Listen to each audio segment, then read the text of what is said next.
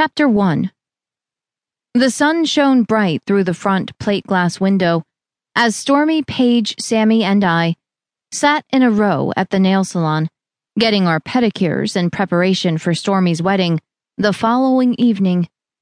The atmosphere was electric, as excitement grew in advance of the nuptials. Even the gals providing the pedicures were joining in the fun of the occasion. The warm water pulsing around our feet felt intoxicating, and of course, it made Stormy's feet tickle. We laughed and kidded one another, and wondered who would be the first one to trip down the aisle. "It will probably be me," Stormy stated. "If I land on my face before I get to Greg, will someone please show the guests the door so I can die of embarrassment alone?" "If you fall on your face, we'll just hoist you back up and carry on," Paige replied. "There will be no embarrassing moments at this wedding, only fond memories, and maybe a few gaffes that you'll look back and laugh at in, 20 years. "You're so encouraging, Mother," Sammy chortled, then looked at Stormy. "I'll make sure your train is pulled back so you won't trip over it." "Thank you, sweets. I appreciate it." Stormy appeared radiant, her face aglow with the impending wedding. I'd never seen her so happy. Greg, her intended, was the perfect match for Stormy. His level-headedness curbed Stormy's off-the-rail behavior. Not that he wanted to stifle her. Not at all. That was a part of her he loved. But Stormy needed someone calm like Greg to keep her from flying into orbit. And I believe Greg needed someone like Stormy in his life as well. She provided an exhilarating ride that allowed him to feel an undercurrent of anticipation every time she entered his space. We'd been planning this wedding for the last few months. After the rather odd death of the wedding planner Stormy's mother, Miss Dottie, hired, Stormy commissioned Paige and I to take the reins.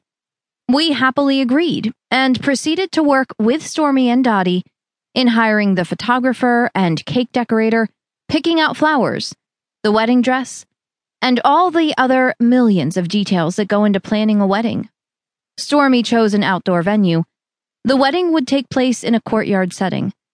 The property was primarily used for weddings or other functions where people gathered. Adjacent to the courtyard was an area with a huge tent, complete with tables, chairs, a bar, stage, and a dance floor. It made it easy for guests to walk from the courtyard to the reception without having to drive somewhere else. I myself had big news. I was sporting a 1-carat diamond engagement ring, given to me by Stormy's brother Brandon, only a few months ago. We weren't planning a wedding in the near future.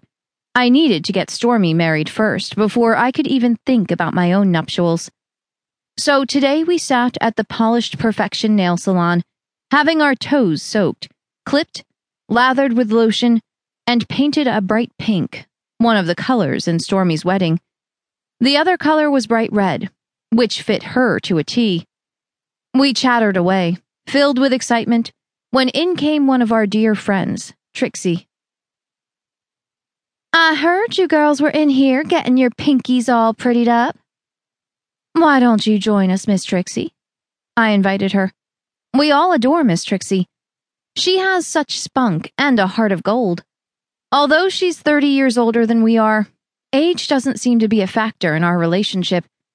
And she's no shrinking violet. Trix is as spry as a young chick, and a hoot to be around. "First of all, I wouldn't want to shock you with my bunions." "Couldn't be any worse than mine," Paige challenged. Trixie shook her head. "I beg to differ, my dear Paige. My bunions have bunions. It's a sight no poor soul other than me should witness. Besides, Ben's in the car and wants to head out to the farmer's market before they close." "You will be at the wedding tomorrow evening, right?" Stormy asked. "Oh, honey, you know I wouldn't miss it for the world. I'll be there with bells on." With that, she twirled right out the door. Trixie was always a sight for sore eyes.